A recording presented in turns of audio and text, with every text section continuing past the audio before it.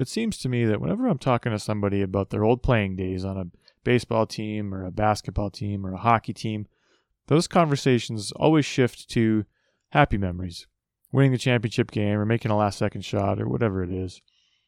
But they rarely focus on the negative aspects of being on a team. And there has to be two sides to that coin. And not that I always want to focus on the negative of something, but now as a parent, I sort of look at the topic through a bit of a different lens. I can imagine my son coming to me one day wanting to play a team sport and having that conversation with him, and I sort of want to go into those conversations eyes wide open. So I was hoping to get a better idea, or at least a fuller picture of what it means to play on a team and the positive and negative aspects of doing so.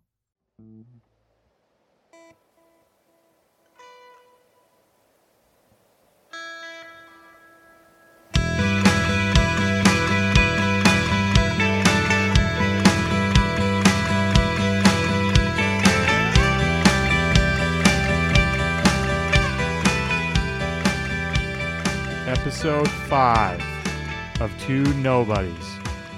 Welcome. I'm Kyle. I always call myself the lesser of the two nobodies, and I sort of like that. I think I'm going to keep it. And I always call Rupesh the foremost nobody, and I sort of like that too, so I'm going to keep it. And today I was hoping that we could talk a little bit about team sports.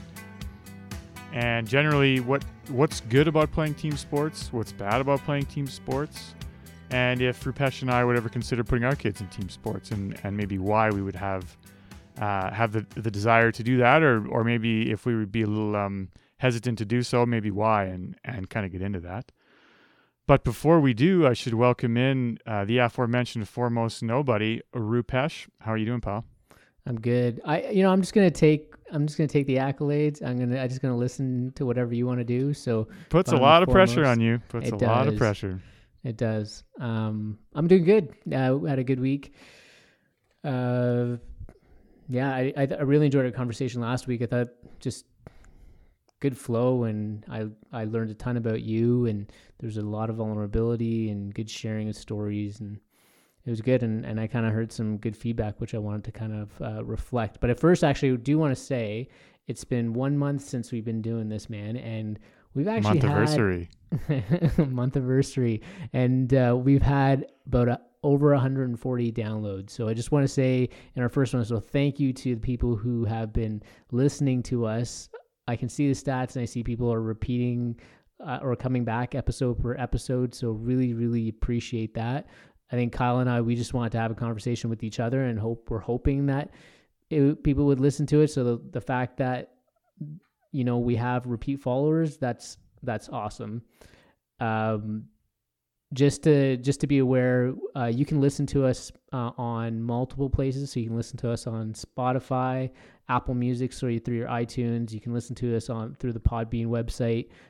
Just post it on YouTube as well, which could be good because if you want to leave any comments, we can definitely track things there and could reply back to you that way. So that might be an interesting thing to do.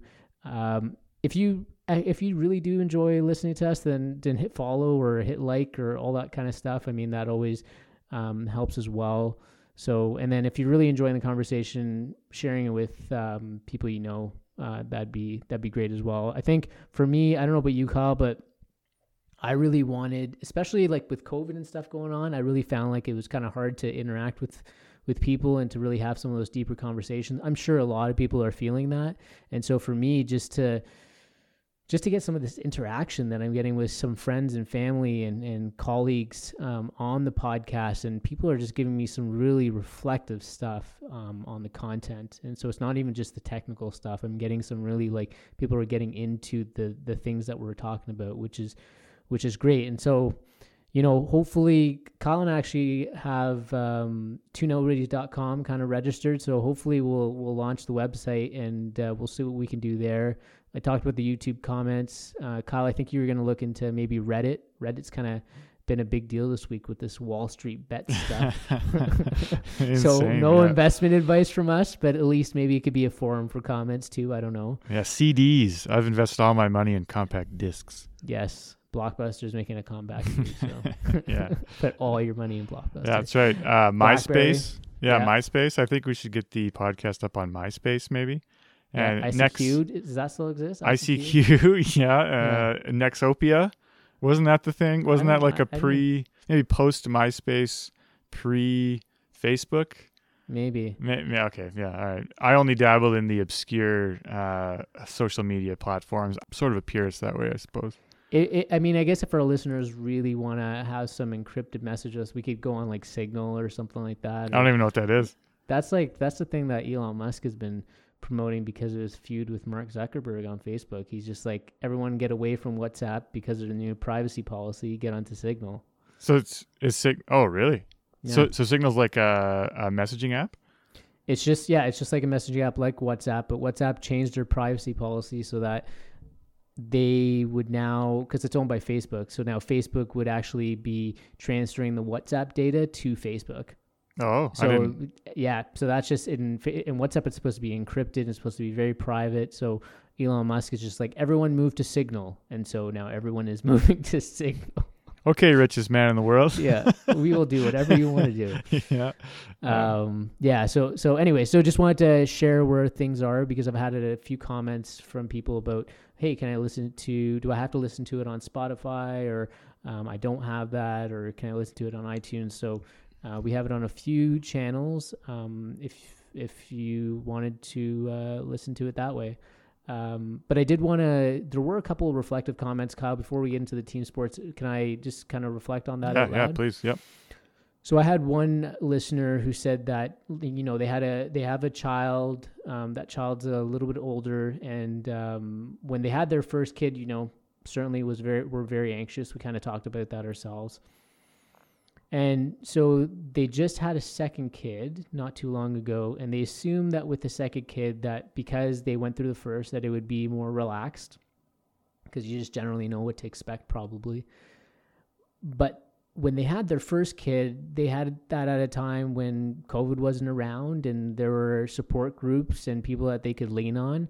And so going through this year of COVID with their second kid, and you now take away the gatherings and these support groups, that person's finding it, there's more time to sit and dwell on what's going on, and it seems like it's a little bit more difficult. So I thought that was useful to know. I thought that was a useful reflection and obviously a reality for so many people, and frankly, probably a little bit going to be for you in some ways in a month or so, or yeah. Yeah, no, the isolation aspect is very real. And I certainly have days where I feel alone, which is sort of funny because I live in a house with a wife and a son. And, but I didn't realize how much I sort of relied on social interactions and just conversations with friends or activities with friends or whatever it was. Yeah.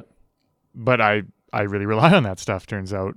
And I really do miss my friends. And I was on a video chat last night with some friends. And it's so restorative in a way just to interact with people and to have conversations with people and, laugh with other people. And so I imagine that gets magnified when you have a second child at home and you're probably low on sleep and there's no shortage of things to worry about if you don't have those social escapes or those people that you can kind of have conversations with about your fears or worries or even just about something else to kind of stop thinking about it for a while. I can imagine that the isolation could be feel quite suffocating in a lot of ways, and absolutely. So I'm hoping to go into our second child sort of eyes wide open and understand that and not hesitate to reach out to people and really use. Yeah, no, thank you.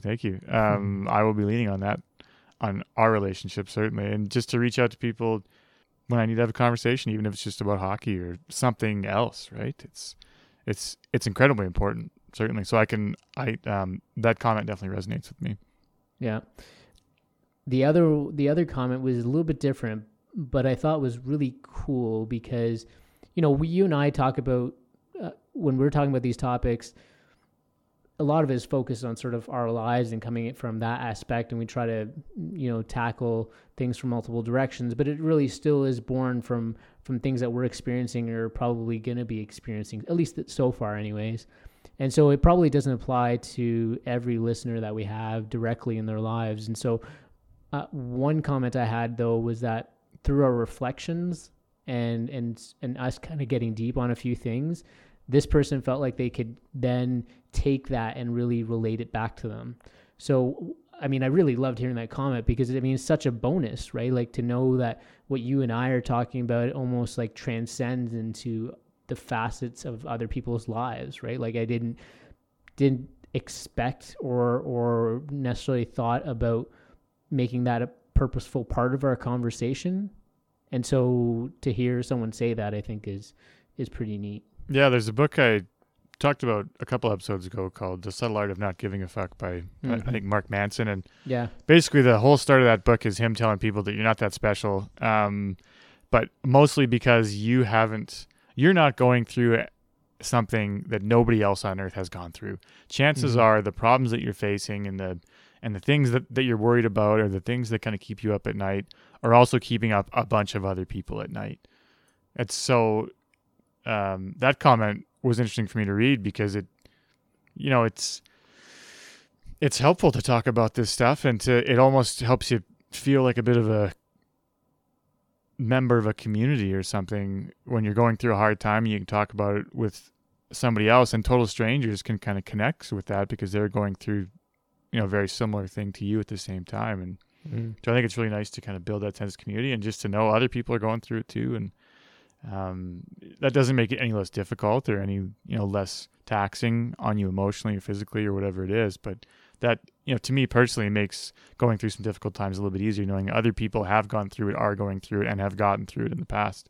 And I think talking about those kinds of things for other people to listen to can only help that. So those were the two comments that I got that really stood out for me over the past week from a few folks that were listening to it. But yeah, really looking forward to this conversation. I played volleyball in high school, but I definitely did. I was a strength coach for the men's basketball team over through university, so definitely got to hang around with a lot of those players. So I definitely build in some of those reflections, and generally I'm a sports fan and study it from a leadership perspective. So hopefully I can contribute to this episode. But I'm curious, like, what was sort of the catalyst or driver for you to want to have this conversation?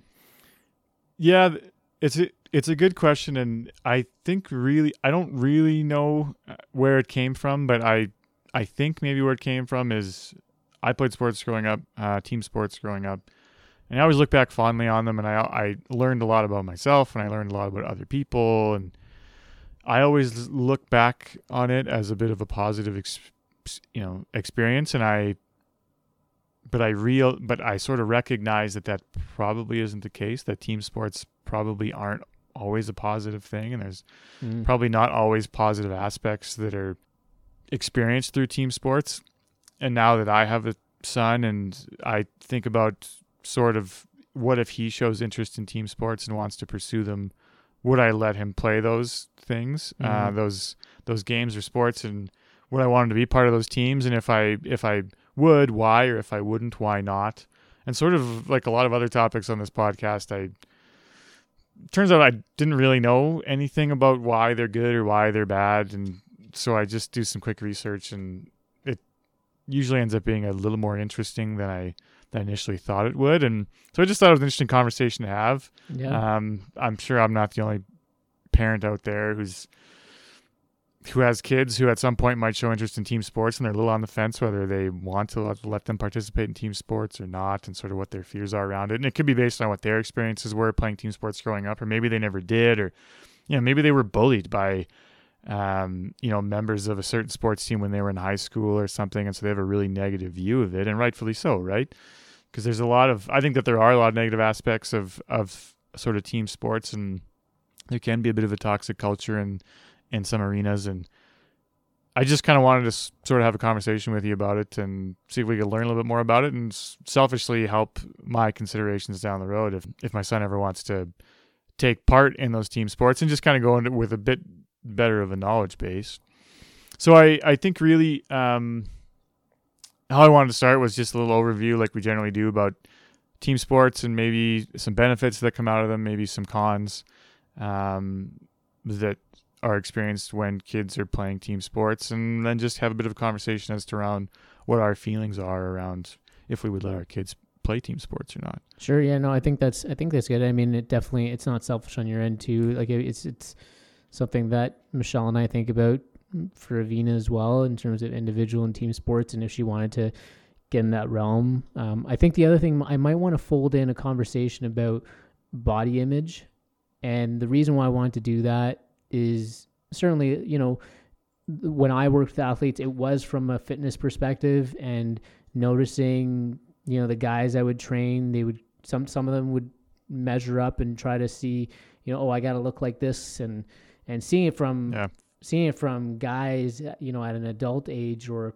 17 and older, it's not uncommon, but it makes me think about, if Avina got into a sport, we definitely know that it happens in female sports, and the demands and the pressures are probably even more for arguably for young girls and in teenage girls and women overall in terms of body image and what that should look like if you're playing a certain sport. So I thought maybe we could fold some of that in as well. Yeah, if that's okay. Yeah, I think that probably connects to, especially if we start talking about men and body image, connects a little bit back to our second episode on masculinity and sort of what it means to be a man. So sure. Yeah, I think that's a good avenue to explore. So I guess I'll just start talking about maybe some of the benefits of playing team sports. Sure. I think first off, it's, the whole physical aspect of it. So the whole increased fitness level generally of kids that are playing team sports. I mean, certain sports probably have a bit more, like if you're a soccer player and you're running whatever it is, 15 kilometers a game, versus if you're a third baseman on a baseball team that doesn't see a ball all game, it's probably a little bit different. So this isn't the same across all team sports, but generally speaking, if you're part of a team, there's practices, there's some form of conditioning going on there. And so you're probably going to be a little bit healthier from a cardiovascular standpoint and a strength standpoint too. Certain sports, a lot of teams generally have, particularly when you get involved in the mid-teens to late teens, there's strength training and right. Power skating and hockey, things like that, where they really focus on strength. And so, you're probably a little bit stronger and you can probably run a little bit farther without losing your breath. So I think that's a pretty obvious one. But there's a couple other aspects to being an athlete in general and being on a team that are beneficial. And one I think is there's a correlation between student athletes. There's one study for student athletes between grades 9 and 12.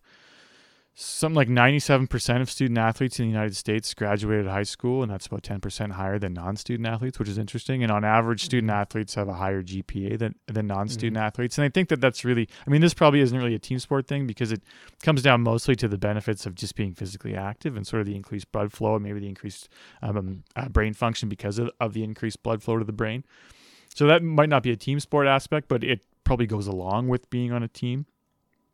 Well, and I think also, when you're, especially if in high school and then for sure into university, learning these team sports, the commitment is such a high amount that you really have no time for many other things, right? And so you're not, engaging with the wrong crowds. You're not, obviously partying and hazing happens in university sports, like that kind of stuff is just, right now anyway, is still part of the deal.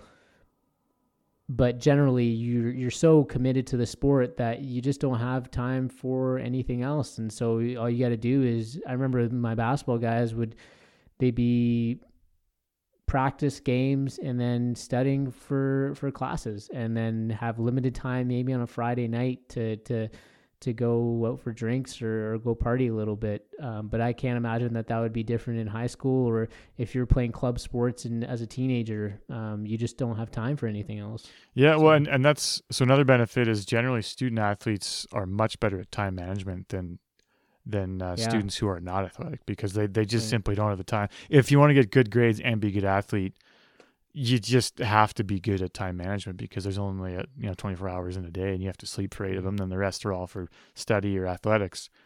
So generally student athletes have much better time management skills.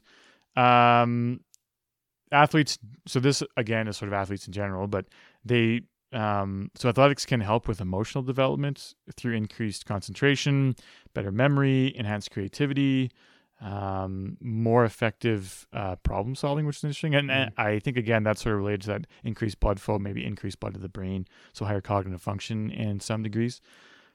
Fostering mentorship was an interesting one to me. So if you're on a team, so kids who are on a team who have strong leaders, whether that's a coach or that's an older member of the team that they kind of look up to and see as a mentor, they generally later in life can identify strong mentors better than kids who haven't been exposed to that team setting, because they've had the ability to see what a good leader looks like or what a good mentor is. And generally in a team setting, older players and certainly coaches are there to mentor and help younger players. And so it's sort of built into that culture. So it's a two-way street. So you can become a better mentor, but generally you do that by seeing what a good mentor is. And later in life, that carries over to you being, actually, that looks like a good mentor. That seems like a good leader. So there's, it helps to foster better mentorship and identify better mentors, which I thought was an interesting one. Well, and also, I mean, if you're that good mentor to somebody when you're entering the workforce, like you said, similarly, you're gonna know what the qualities are of a good mentor just because you were that person to somebody else. And so you're probably less likely to settle and probably more willing to challenge your leadership because you know what works and what doesn't work. So and so the identification of better mentorship and being a better mentor. This next one also, which is developing stronger communication skills. I mean, if you're in a team setting, generally there's lots of feedback, lots of communication, certainly in game, but also at practice when you're developing whatever your systems are for offense, defense, whatever it is. There's lots of communication there. And this other one, you learn critical, quick decision-making skills, generally through those same processes that I just mentioned. In-game, quick decisions, certainly part of it, but you're trained in practice. There's hours and hours and hours on how to identify and how to make these kind of critical, quick decisions. And all three of those things, so the mentorship aspect, the communication aspect, and the critical, quick decision-making abilities translate quite well over to a professional setting in an office. And so later in life, generally student athletes are seen as leaders more often in workspaces than those who weren't student athletes, which I thought was an interesting part too. I wonder if those same athletes who were in team sports, let's say, and they had all those good qualities that you talked about, like they got to experience the quick thinking, the good judgment, they had the support, they had the mentorship in their professional setting. If they don't have those kind of if they don't have that same environment or the same qualities or attributes around them, are they more likely to struggle? It's a good question. And I don't know the answer to it, but it's an interesting question. And it certainly could be. I mean, because I would think that they're sort of used to to a certain environment and what it takes to thrive. And then if it's not there, that would be a challenge. I mean, I suppose if you have those leadership qualities, you're more willing and likely to try to cultivate what you know would be a high performing team. But I guess if you weren't that kind of person, perhaps it could be a struggle. Anyways, there's just a thought that occurred. Yeah, no, and it stands to reason in my mind. I don't know if the data backs that up or not, but that seems like a reasonable conclusion to draw. Yeah. What else we got here? So, kids who are also part of a team, sports team, generally are better at building self-esteem, and they have an increased sense of self as a result of the frequent social interactions and strong relationships that they built with teammates. So that also stands to reason too, I think, because if let's say, for example, you're on your high school volleyball team, and after class, 3-4 days a week, you're with this group of people and you sort of develop these relationships and you develop, and you're frequently interacting with these people, that through those increased interactions, you would probably get a better sense of sort of who you are and how you interact with other people and sort of learn more about yourself that way. So that point also made sense to me. So when you said that, that makes sense to me when you provide that rationale. I also suspect, though, there would be, maybe that'd be more on the initial side. There'd be a little bit of like feeling like you're not good enough, or that needing to measure up, right? Like if you saw your teammates performing at a higher level, or you're competing for the same spot or something like that, just kind of questioning your worth and your value and whether you're not good enough. And then And that, even if you had those supports, I would think that'd still be a struggle. I think so too. I think that there is a bit of almost a positive aspect to what you just mentioned. So there's two things here. I think that that team sports can also expose you to failure, Mm-hmm. but that also then teaches you how to deal with failure, and teaches you that Mhm. life isn't always fair, and teaches you that sometimes things don't always break your way, and you're going to have to figure out how to deal with that. And Right. so I think being exposed to those forms of failure, even if it's unlucky, even if you lose a game in the last minute because of a bad call or because of an unlucky bounce or whatever it is, if you're exposed to those situations more than you're not, you're probably going to be able to manage them a little bit better than if you'd never seen them before. And so there's more anecdotal evidence around this, but generally kids who are on teams who play sports are better at handling scenarios of failure, but in a healthy way, so they can kind of internalize it and understand it and sort of grow from it.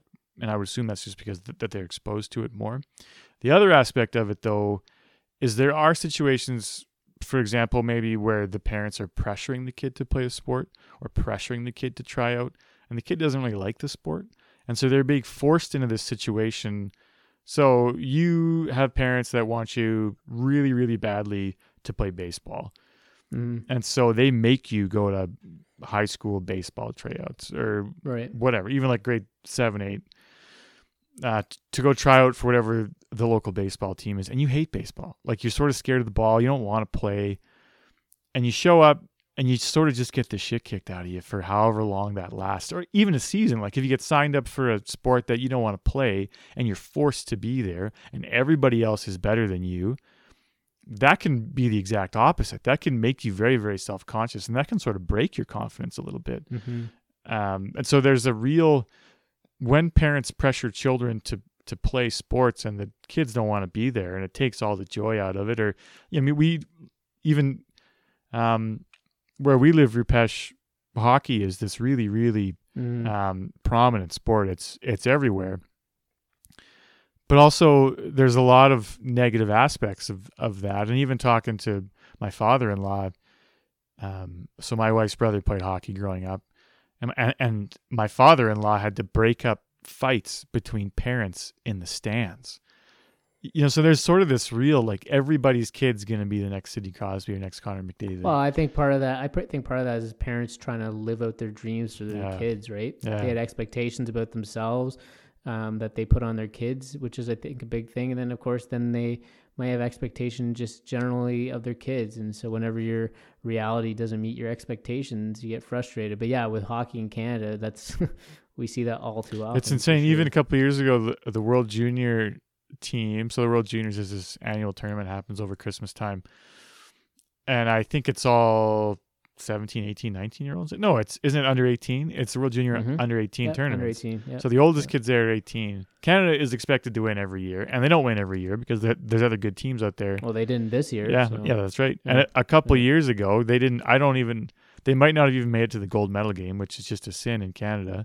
And there were grown men tweeting at the captain of that team to kill himself. Mm-hmm, mm-hmm. And so there's certainly some toxicity there. And I'm not saying that it's just Canadians and just hockey. That happens in a ton of sports, right? It probably happens with football in the States, or even baseball in the States, or maybe cricket in India. I don't know. Well, I was just going to actually say, I'll talk about, finish what you're saying, because I was just going to mention a cricket example, which is crazy, but yeah. Okay. Oh, yeah. So, so there's this toxicity aspect to it when kids are forced to play these sports and they don't want to.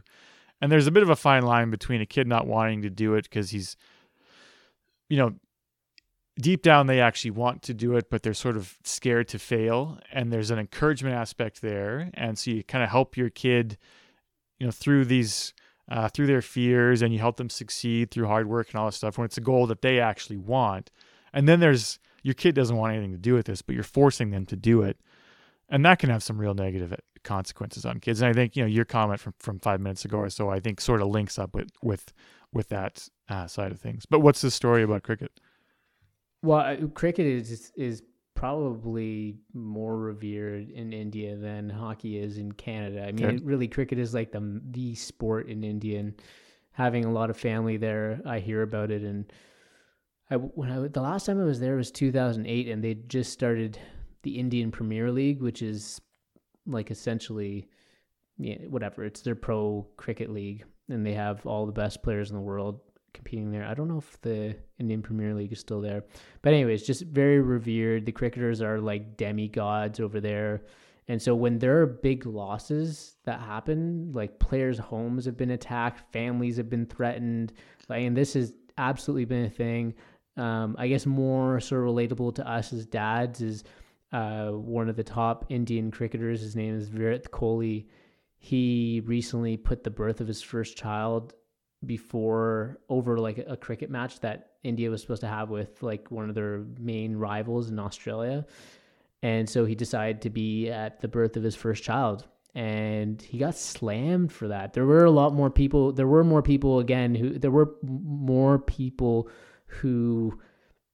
who praised him, but there were still a lot of people who were just like, no, you have to be there or you ruin this for us. Because there was, I think he was the top player, and it's bad that I don't know his name, but a few years ago he found out that his child was born over a text message because he decided not to be there. And so at that time people were like, oh yeah, that's the right thing to do, and you got to be there for your country and play cricket. But this cricketer was just like, no, I'm going to be a dad and I need to be there. And good for him. So anyways, good for him. But it was definitely a big stand, and I don't think people would question that kind of thing here. Like if I don't know, like we have one of the top players in Canada in hockey is Connor McDavid, for instance. I don't think he's not married or has a kid, does he? No, he's top player in the world. He's probably the best player in the world. Yeah. Yeah. What did I say? You said top player in Canada, and I also like to point out at this juncture that I'm an Edmonton Oilers fan, and my Edmonton Oilers just beat your Maple Leafs in overtime tonight. Which I say that kind of loosely because you're not a huge Maple Leafs fan, I suppose. But no, just born there, but always, yeah. I don't bleed blue and white. Anyways, go yeah. Oilers. Yeah, but let's just say Connor McDavid, has a kid one day. I'm pretty sure people are not gonna. There's going to be some people who, if it was like the finals or something like that, people are going to, rail him over the coals for it a little bit. But generally, most people are not going to go and burn his home or threaten his family or anything. One of his teammates, a guy named Zach Cassian, just had his second daughter a couple weeks ago, I think 2 weeks ago. One could be less, and he missed a game or two for it, and it was nobody nobody thought anything of it. It's that seems to be the norm now for players in the NHL, that when their child is born, they miss at least a couple games. They're there. Yeah. Which is good, which is really good. I would wonder if it was like that in the 70s, 80s, and even 90s. I'm not sure. I would just I wonder if that's a bit of a shift in sort of just dads wanting to be there and prioritizing it. Yeah. What I was going to say though, prior to when you said about the failure piece, I agree with that. It's not exactly, I think, what I was trying to say. What I was trying to say is that this need for athletes to feel like they need to measure up to their competition or to their teammates, I don't know if that's really a positive trait to carry forward. Like to always feel like you have to compare against somebody. Like I think if you learn from that in a way of okay, I'm good enough, I'm good with my own skin, or I'm good with my own qualities and skill level.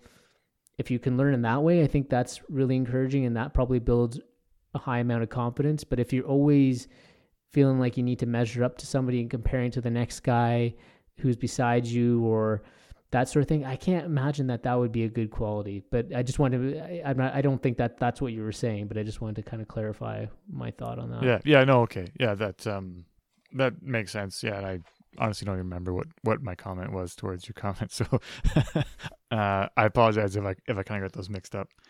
But that seems like a pretty natural place to kind of segue maybe to some of the negative aspects of team sports. Mm-hmm. And I think, again, like we started with the benefits with the physical aspect. I think the physical aspect certainly can be seen as a negative for team sports. If you think about a lot of team sports, they're sort of prone to exposing kids or young adults to injury, and some more than others. So football, for example, with head injuries, CTE is something that everybody knows about now across the globe, and it seems to me pretty clear that there's a link between repeated blows to the head, particularly for guys who are playing offensive line or defensive line, who are hit in the head just about every play of every game, and the long-term impacts that has to your cognition and to your brain. But there's other sports like soccer. Concussions aren't rare in soccer. Concussions aren't rare in hockey. Concussions aren't rare in a lot of other sports. And then there's other forms of injury as well. Ligament damage, broken bones. There's any kind of sport where there's a number of people running around on a field or ice surface or court or whatever it is. There's a higher risk of injury than if you didn't play that sport. And some of those injuries can be permanent, right? They're injuries that you're never going to bounce back from. And so I think that's a negative off the bat, and probably more so in some sports than others, but that's certainly a negative, I would think. Do you feel like that's a concern for you? Like if your son went into sports? Yeah, 100%. Particularly the brain injury aspect of it. I don't think I would be comfortable if my son wanted to play football. I don't think I'd be comfortable if my son wanted to be a mixed martial artist. Not that I don't respect those people, and not that I don't think that they're incredible athletes, and not that I don't appreciate. I've been a football fan for years. I played football for a long time. I enjoy watching MMA. I think that those people are incredible athletes, and I hope that me saying that doesn't make them think that I'm looking down on them or something. I absolutely sort of respect what they do, but now as a parent, I just think that there are ex-NFL players who are killing themselves by shooting themselves in the heart so that their brain can be preserved for scientific research, so that they can learn more about the long-term impacts of football. It's a very real thing. And I think that's really scary to think about, those long-term impacts. And I don't really want to expose my son to that. Do you think though that, well, there's no question that the medical support systems have evolved and changed.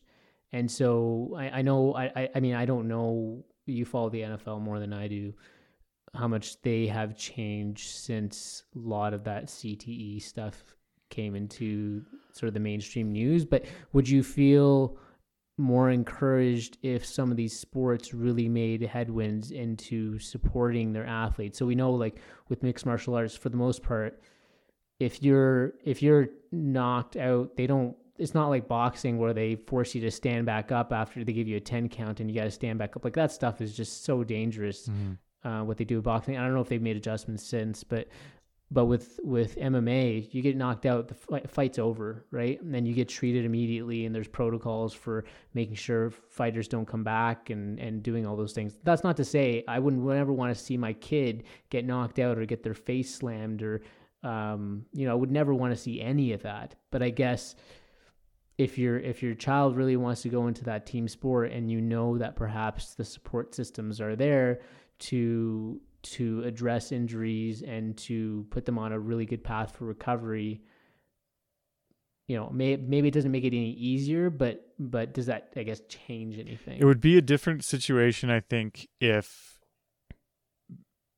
my son came to me and was pleading to play this sport. If he just loved it, if he loved it so much and he really wanted to play it, and it was my fear around his long-term health that was stopping him from playing it, I would be conflicted, because I would want him to be able to pursue the things that he wants to pursue. And I learned, so playing football, I learned a lot about myself, and I learned a lot of things that I look back on very positively. And I would love for him to learn those lessons and to kind of learn those things about himself in the way that I did. And so I would be very conflicted if I said, no, you cannot play this, and he came to me and he's like, Dad, please, I really want to play it. So talk to me again in a couple of years, and maybe I've changed my tune.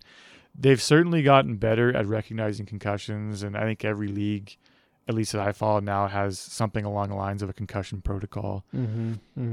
So just last week, 2 weeks ago, Patrick Mahomes, who's a quarterback for the Kansas City Chiefs, got tackled. He got up, was wobbly, clearly concussed.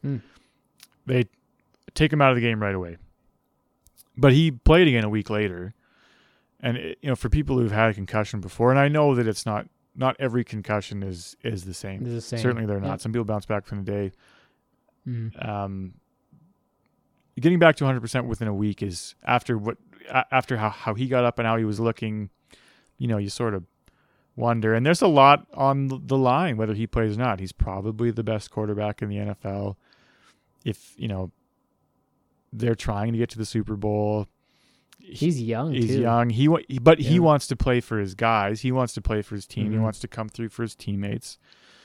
Because you want to be that guy. You want to be sort of the hero. You want to be the one that's there for your teammates when they need you. That's part of team sports. And so there's no doubt that professional leagues, all leagues around the world, are treating concussions more seriously than they ever have. And that's probably only to be expected to increase.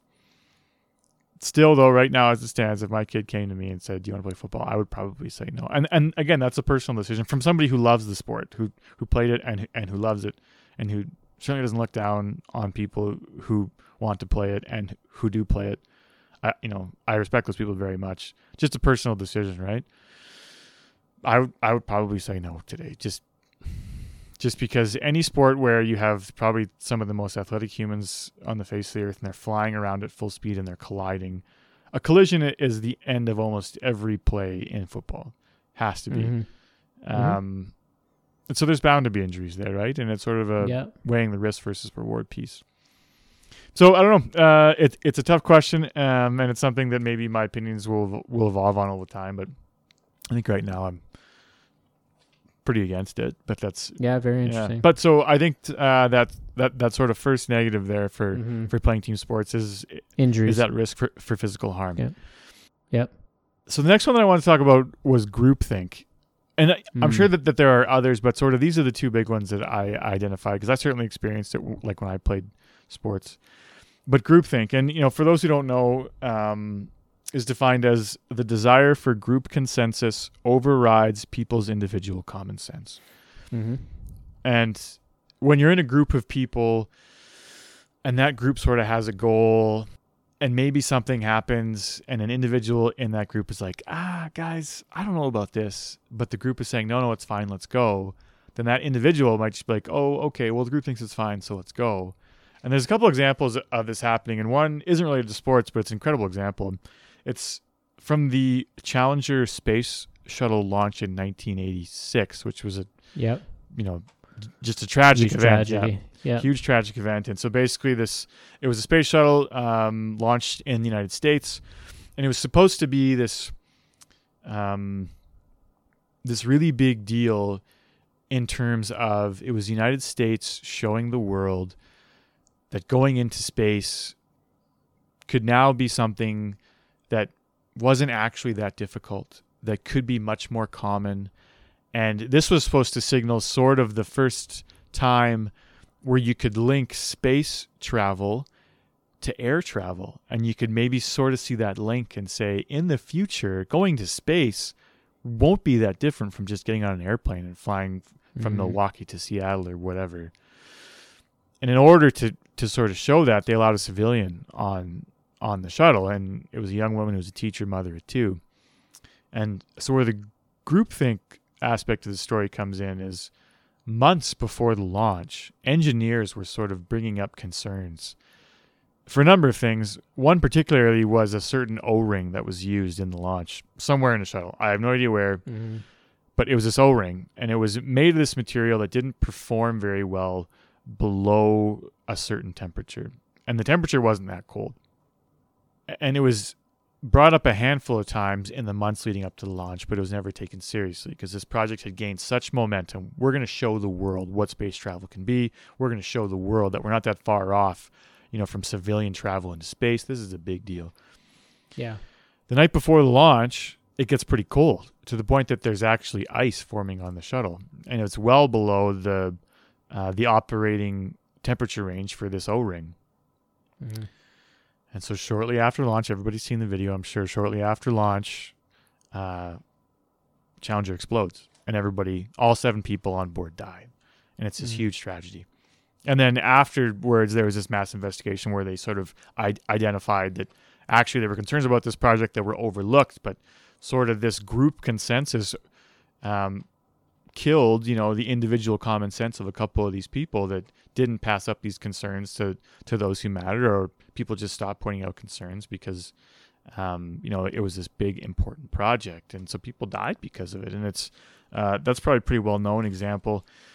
The other one I can think of is hazing in sports. And, there are hazing rituals for rookies on teams, probably from a fairly young age of athletes. I know, I experienced it probably around 14 the first time, and I was probably 19 the last time I experienced it. But basically, rookies on a team have to go through some form of ritual, whatever that is. And it can be as mild as, having to wear a dress, and which is what I had to do. I had to wear a dress, and we got pictures. Somewhere there are pictures, yeah. And then I had to go out in public, and I, you just have to kind of embarrass yourself or whatever. So we're gonna post those on the website or Insta as soon as we get that set up. Yeah. And so just rookies have to kind of go through these rituals for teams that kind of buy into this hazing thing as a bit of an initiation onto the team. Mm-hmm.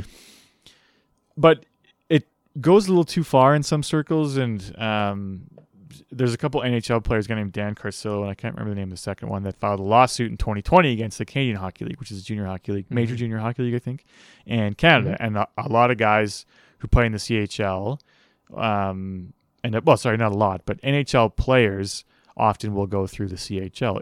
It's a pretty strong league. But there's also a strong tradition of hazing there, to a point that goes way, way too far. And it can include physical assault and sexual assault. Some players were sodomized with hockey sticks and things like that. And honestly, that's as on the offensive spectrum, that's on the lower end. There's some pretty disgusting things that rookies had to do. Mm-hmm. And that's sort of this aspect of groupthink. Like, you can't tell me that everybody in that locker room is looking at this rookie getting sodomized with a hockey stick and saying, yeah, like this is a good idea. I'm cool with that, totally, yeah. right? Certainly there were guys that they're like, guys, this is a bad idea, but they just kind of went along with it. And that's exactly what the lawsuit alleges is the lawsuit's against the CHL, and it alleges that everybody from coaches up to team owners knew that this was happening but didn't do anything to stop it.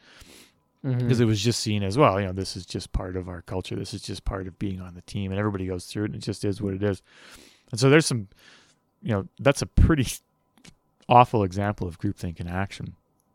Yeah. And I know for me personally, and we sort of mentioned this a couple episodes ago, that when I came out of sports, I didn't really know much about myself because I'd always been part of these teams, and I'd always kind of spotted in the groupthink. Whenever the group consensus was, I sort of went along with, and not that that's right, but that's what I did. And that has to be I'm not sure what the long-term impact's that. I couldn't find anything on that on the internet in my brief search as far as data that maybe backs up, maybe kids that kind of come out of sports and they don't really know who they are because of this whole groupthink aspect or whatever it is. But that was certainly my experience, and that's why I was surprised to see in the positive aspect of things, the whole awareness of who you are and strong self-esteem and all those things. Because while I was confident because of sports and all that stuff, I didn't really have a super strong sense of self. And so to me, that, well, I guess if you're if you've always been experiencing this groupthink and you're reinforced by your teammates, you're going to build some confidence. I think what'll shatter that confidence is once you get somebody who really challenges that and creates an environment where that groupthink no longer operates. Yeah.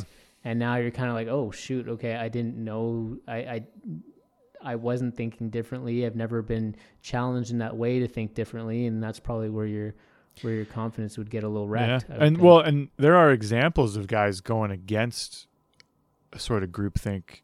There's a former linebacker for the San Francisco 49ers, Chris Borland, I think is his name, and he was a young guy, really good college football player, gets drafted by the Niners.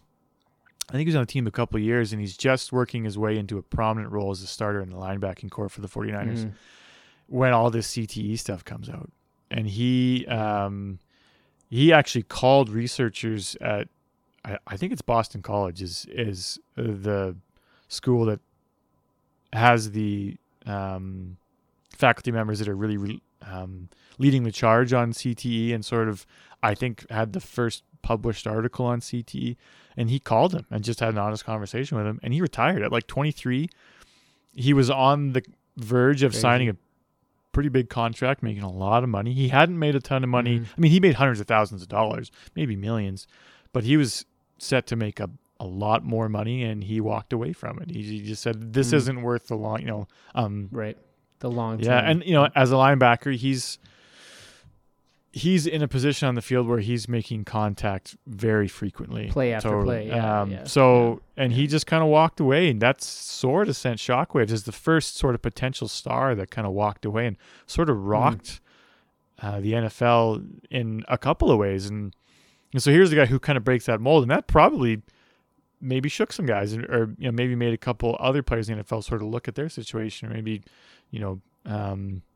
kind of reset their perspective a little bit, sort of like you were talking about, somebody who kind of comes out of that groupthink circle and challenges the status quo and maybe opens people's eyes to it. Well, I think that's sort of the key in my mind to overcoming this groupthink is you need to have leadership matters in this sort of case. Leaders who set an environment that allows for that free flow of thought where people can challenge things. And I suspect that even at younger levels, that coaches are more aware of that and teaching the leaders on that team to create an environment where the rest of their players can feel like they can say something. Like, I suspect that back in the day, or not again, even when we were in high school, and certainly I saw it when I trained my basketball guys at the university level, groupthink was prevalent there. And I think more and more research is showing on leadership that creating that safe environment, creating that trusting environment where people can say what they need to say is so important for the optimal performance of a team. So you need that leadership that's, I think is so key to challenging that groupthink and breaking it apart. Whenever on any of the teams that I've worked for or have been a part of, I try to be very conscious of the groupthink, and when I see that, I try to see if there's a way to kind of break that apart, because that can be very, very dangerous. And that Challenger example is an excellent example of groupthink really gone horrifically wrong. Another example, which didn't necessarily have groupthink but could have been catastrophic globally, and I don't know if you know about this, was the Cuban Missile Crisis. So there's a fantastic podcast which I'm kind of right now obsessed with. I've listened to, I think, all the episodes. It's done by John Meacham. Do you know John Meacham? He's a well-known historian. Got the most incredible voice, Kyle. Like, just in terms of the way he tells his stories, it's a Southern Tennessee accent, and this deep kind of baritone voice that just really sets the stage. But he talks about the Cuban Missile Crisis and JFK. And so, this is the 60s, 1961, I think, in October, over the 13 days, I believe, or 10 days. And this is, if folks need a little bit of a refresher, this is where Russia plants their missiles in Cuba and is within 15-minute striking distance of Washington, D.C. And this could absolutely set off an Armageddon moment. And his generals are all telling him, Russians have crossed the line. You need to do this. All the generals are saying, you need to respond in that's my general voice. You need to respond appropriately and strike the Russians. And JFK, his biggest challenge coming into office was he was seen as this young, inexperienced politician. And the criticism that he was always going to have is foreign policy and whether he could stand up to the Russians. And here was a moment where Russians brought in their missiles into Cuba, and JFK was now faced with all his generals saying, you need to go strike. And he challenged that groupthink. And had he not challenged that groupthink, we may have been in a much, or a non-existent world, at least for humans. Who knows? Yeah, because it turns out, because the Russians were sort of looking for some provocation, right? Like they wanted the states to attack so that they could blame the states for basically starting World War III. Was that sort of what was going on there? Well, the states, a lot of people don't realize that the United States actually had missiles in Turkey pointing at Russia first. And so Turkey borders Russia. And so that's just a huge threat for the Russians. But I think in American history, that part is kind of left out sometimes. And real people who really understand the history understand that was a key part of Russia feeling like their backs up were against the wall, and so they needed to sort of retaliate and bring these missiles to Cuba. But it was a moment of where, John Meacham doesn't necessarily describe it as groupthink, but when I first heard that, I definitely thought of like, okay, think about if you're the president of the United States and everybody's saying, and you come into that office and you have these experienced 5-star generals who know their foreign policy, know the armed forces, know how to, have taken war theory and all kinds of training and schooling and all this stuff. And they're saying, all of them unanimously, you got to strike, Mr. President. And he says, he challenges them and doesn't do that. And essentially is able to strike a diplomatic agreement with Khrushchev. Like, I think it absolutely, we're talking about team sports, and obviously, but it's a great example. The consequence of the consequence of groupthink, but I think it can have really severe consequences. And you brought the Challenger example, and had the Cuban Missile Crisis turned out differently, that would have been the preeminent probably example of groupthink. Yeah, man, that's a solid example, and sort of a nice twist to put on, to say, when not participating in groupthink, you might not enter into World War III. Mm-hmm. So no, it's a solid example. You got to listen to a podcast. It's called Hope Through History. Hope Through History, John Meacham. Fantastic. Honestly, okay. It's just he has several big examples. Like he talks about, it's all American history, but definitely relatable things like FDR and the Great Depression, polio. I was just reading a book on FDR. Interesting dude. Yeah. And so, we were talking about fears and anxieties in the last episode, and not to go on a tangent because we're talking about team sports, but he, with the polio thing, we have a right, obviously, with COVID right now and the pandemic, as parents, to feel nervous about our kids and to worry about what the future holds for them. There's a number of global anxieties or global pressures and challenges that we're all experiencing that probably create a lot of anxieties for us as parents. For polio, that was occurring over decades, and they were looking for vaccines, and this was happening, the spread of polio was happening over the summer months, and these were affecting kids and paralyzing them. And John Meacham does such an excellent example,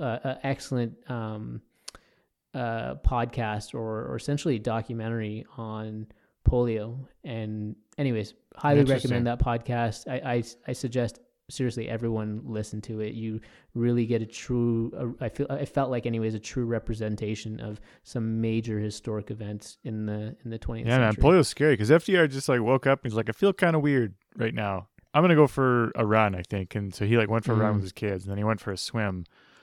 And then he got home and was just like, I can't really feel my feet that well. And that was it. And then he just had polio and he couldn't walk for long time. And I actually don't know the rest of the story because I'm only partway through that book. But right now he's trying to teach himself how to walk again and at least look strong as he makes his bid for presidency. Anyways, we can end the tangent there, but really, really interesting stories of interesting individuals.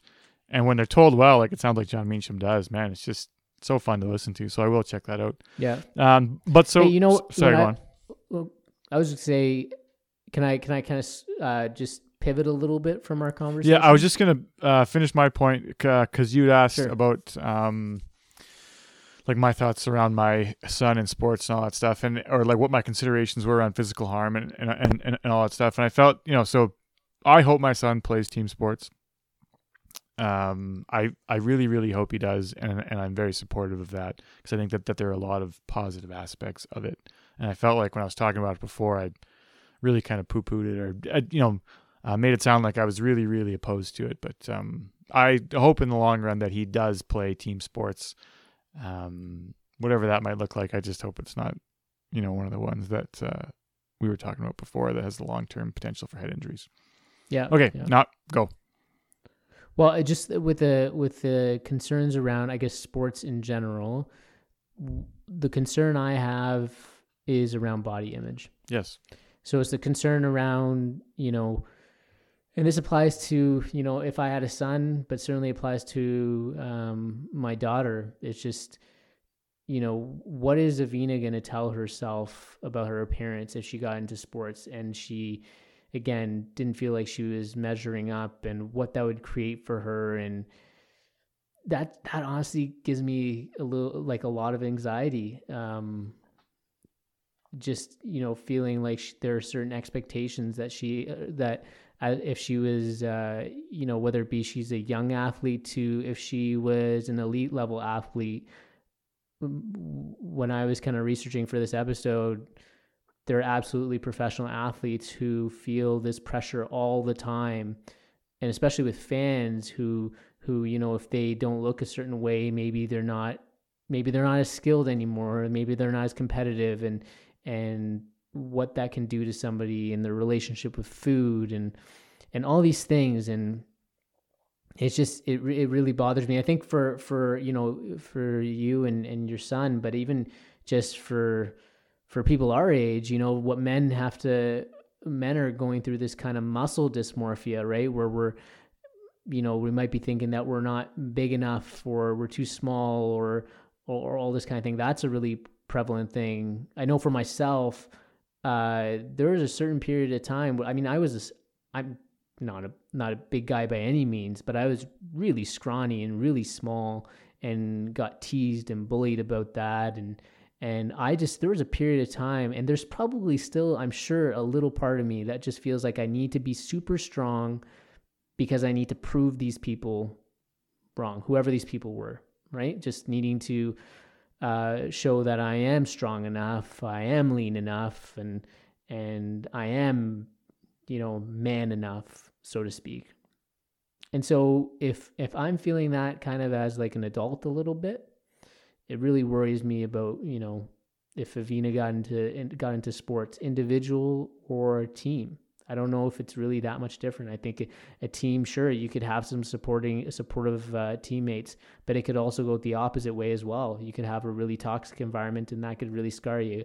And then individually competing with yourself, you might not have those supports to really pull you out of it. And certainly, obviously as parents, Michelle and I would be there and support her in whatever way we needed to. But it's definitely a concern. And so to know that pro athletes go through it, honestly, that doesn't give me any comfort about the whole thing. And especially with social media and people, I was watching a video clip of a English footballer saying that, whenever if he posts something on Instagram and it's with his shirt on, he might get like 40 likes, but if he posts something with his shirt off or whatever, like say he's at the beach or something where his shirt's off, he'll get like thousands of likes, right? So the infrastructure is there that perpetuates and makes this thing worse.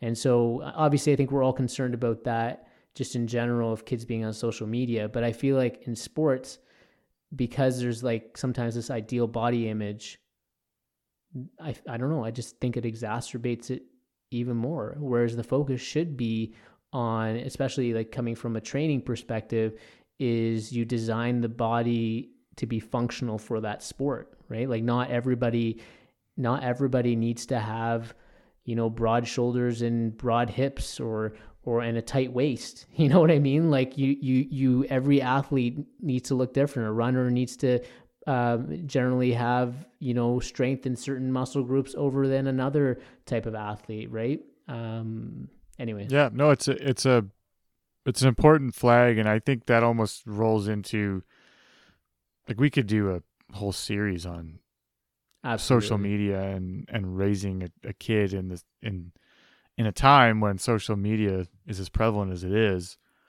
And I have no idea how to do it. Honestly, like, I have no idea how to stick handle my son's exposure to social media and my son's exposure to the internet. And just sign them up for MySpace and he's good. Yeah, just tell, son, this is what everybody's on. Yeah, MySpace. I don't even know if MySpace is still around. Do you know if it still exists? Anyways, so, but I really don't know how to do that. I don't know. Yeah. I sort of just want to shelter him from it till he's old enough that he doesn't have to listen to me anymore. But I know that's not reasonable. Are you going to coddle him, Kyle? I'm not going to coddle him, Rupesh, but but it's a good point, because you probably need to teach your kids how to use the internet appropriately, and you need to teach your kids that if you're going to have an Instagram account or whatever is popular these days, you were talking about TikTok the other day, that here's what it is, and it can be fun for these reasons, but it also can be sort of bad for all of these reasons, and you just need to be aware of that. And just know that this isn't a real representation of how people live. But I don't know how to do that at all. So you and I should do like 8 episodes on how to raise a kid in 2021 with social media, and at least empower them with some form of knowledge so that they can handle it in a healthy way, but not overexpose them to it. And I don't know how to do that. Mm-hmm. Yeah, no, I think that would be a great conversation to have. So anyways, I just wanted to raise the whole body image thing, because it's definitely something that's on my mind. And I also think, like, I don't know, do you think that I think so, but I'm just curious, do you think female athletes experience more body image pressures than male athletes? I don't know. I think, the guy in me that doesn't know anything about it thinks yes, but I don't know why I think that. I mean, even if you look, like, ESPN every year puts out a magazine called Body totally, Issue. and I think that it used to certainly be focused more on women than men, and now it's a bit of 50-50, or even like Sports Illustrated swimsuit issue, and that always had female athletes scantily clad and all that stuff, and that's been around for years and years, way before social media. And so I think there's sort of this sexualization or something of female athletes that has been around forever. So I would assume it is, but I don't know if that's true.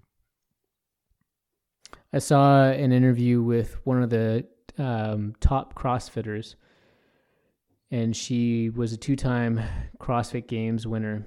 And she said that during her off season, she always had this bit of anxiety that she couldn't let her physique go, and she had to keep it in peak performance, because if there was an image out there that if she had a little bit of a little bit of excess flab or something like that, that people would be like, that's the fittest woman on earth. Like, that was just sort of the way she operated, until she realized that's just not sustainable, and that, like, when you're training for one event, like the peak, when you want to be at your peak, that can only really happen once a year. But I generally, I feel like I don't have the full research on this, but I think if a male athlete kind of let themselves go a little bit, they wouldn't be like, they're not going to be criticized for that. Like, I feel like there's a sexual lens that gets applied to women way more than would be applied to it's men. Almost funny when you see like a pro male athlete, like with a bit of a beer gut or something. You're like, ho, ho, ho. Yeah. Oh, that guy's just drinking too much beer. Yeah, I can Yeah. relate to him a little bit. It could good on Yeah. him. kind Whereas of thing, that right? probably isn't the first thing that pops No. into people's head when they see maybe a female athlete in the off season who's just kind of taking it easy Yeah. for a bit, as she should, right? Like everybody needs downtime. So yeah, I could, certainly, and again, it's more anecdotal than anything, but I know for sure that when I see like a pudgy athlete, or even in baseball, there's, sometimes first baseman, for example, can be a little bit pudgier because you don't have to be as agile as a shortstop or a center fielder or something to play first base. And generally those guys are good at the plate, and to be a strong hitter, you don't necessarily need to be 2% body fat. And so there's always kind of this little chuckle thing about, oh, look at this, first baseman. And it's less prominent than it used to be, but it certainly still exists. Of guys who are really filling out their uniforms, or pitchers. There's some pitchers that don't look like professional athletes, but they can throw a baseball 101 miles an hour. So they're built for function, totally, right? Totally. But you look at the bodybuilders, and you think that they're probably the strongest people on earth, but obviously the people competing the strongest man or person competition in the world, they are not built the same way as bodybuilders because they just have functional, dense muscle, whereas bodybuilders are incredibly strong, but they're meant to be like, massive mutants, so to speak, right? So just functionally different. Yeah, so. no, I think that there are absolutely different conversations around men and women when it comes to, athletes and body image, and it's a good thing to raise. Yeah. And I don't know how to, like, I always like to go on these episodes with, hey, here's some interesting things, and maybe here's a tip or two that we read about on the internet to sort of help you navigate these things. And I don't have a hot tip for body image. I don't know. It's a really tricky thing to navigate, I think, and I don't really know how to handle it appropriately. Well, maybe our one of our 140 listeners or somebody has some really interesting tips or comments that they can leave for us. And honestly, sincerely though, I think that it probably could be a bigger conversation. And when we start to interview people, I think it'd be good to talk to, maybe there's a clinical psychologist that we could talk to have on the episode, because I'm 100% sure that I am not the only parent who is concerned about something like that. Yeah, and you know what? Yeah. We don't always have to have the answers, Rupesh. Well, we are nobodies, so just a couple of nobodies. Yeah. Hey, man, this has been a good conversation. Yeah, no, it has for sure. I was just gonna say, we're up over the hour mark again. I don't know how we keep doing that, but we do. So we should probably wrap it up here. Certainly appreciate the time and appreciate your input, as I always do. And looking forward to having more convos just like this in the near future, maybe in about a week's time. All right, sounds good. Appreciate you, buddy. Yeah, buddy, appreciate you too. Talk later.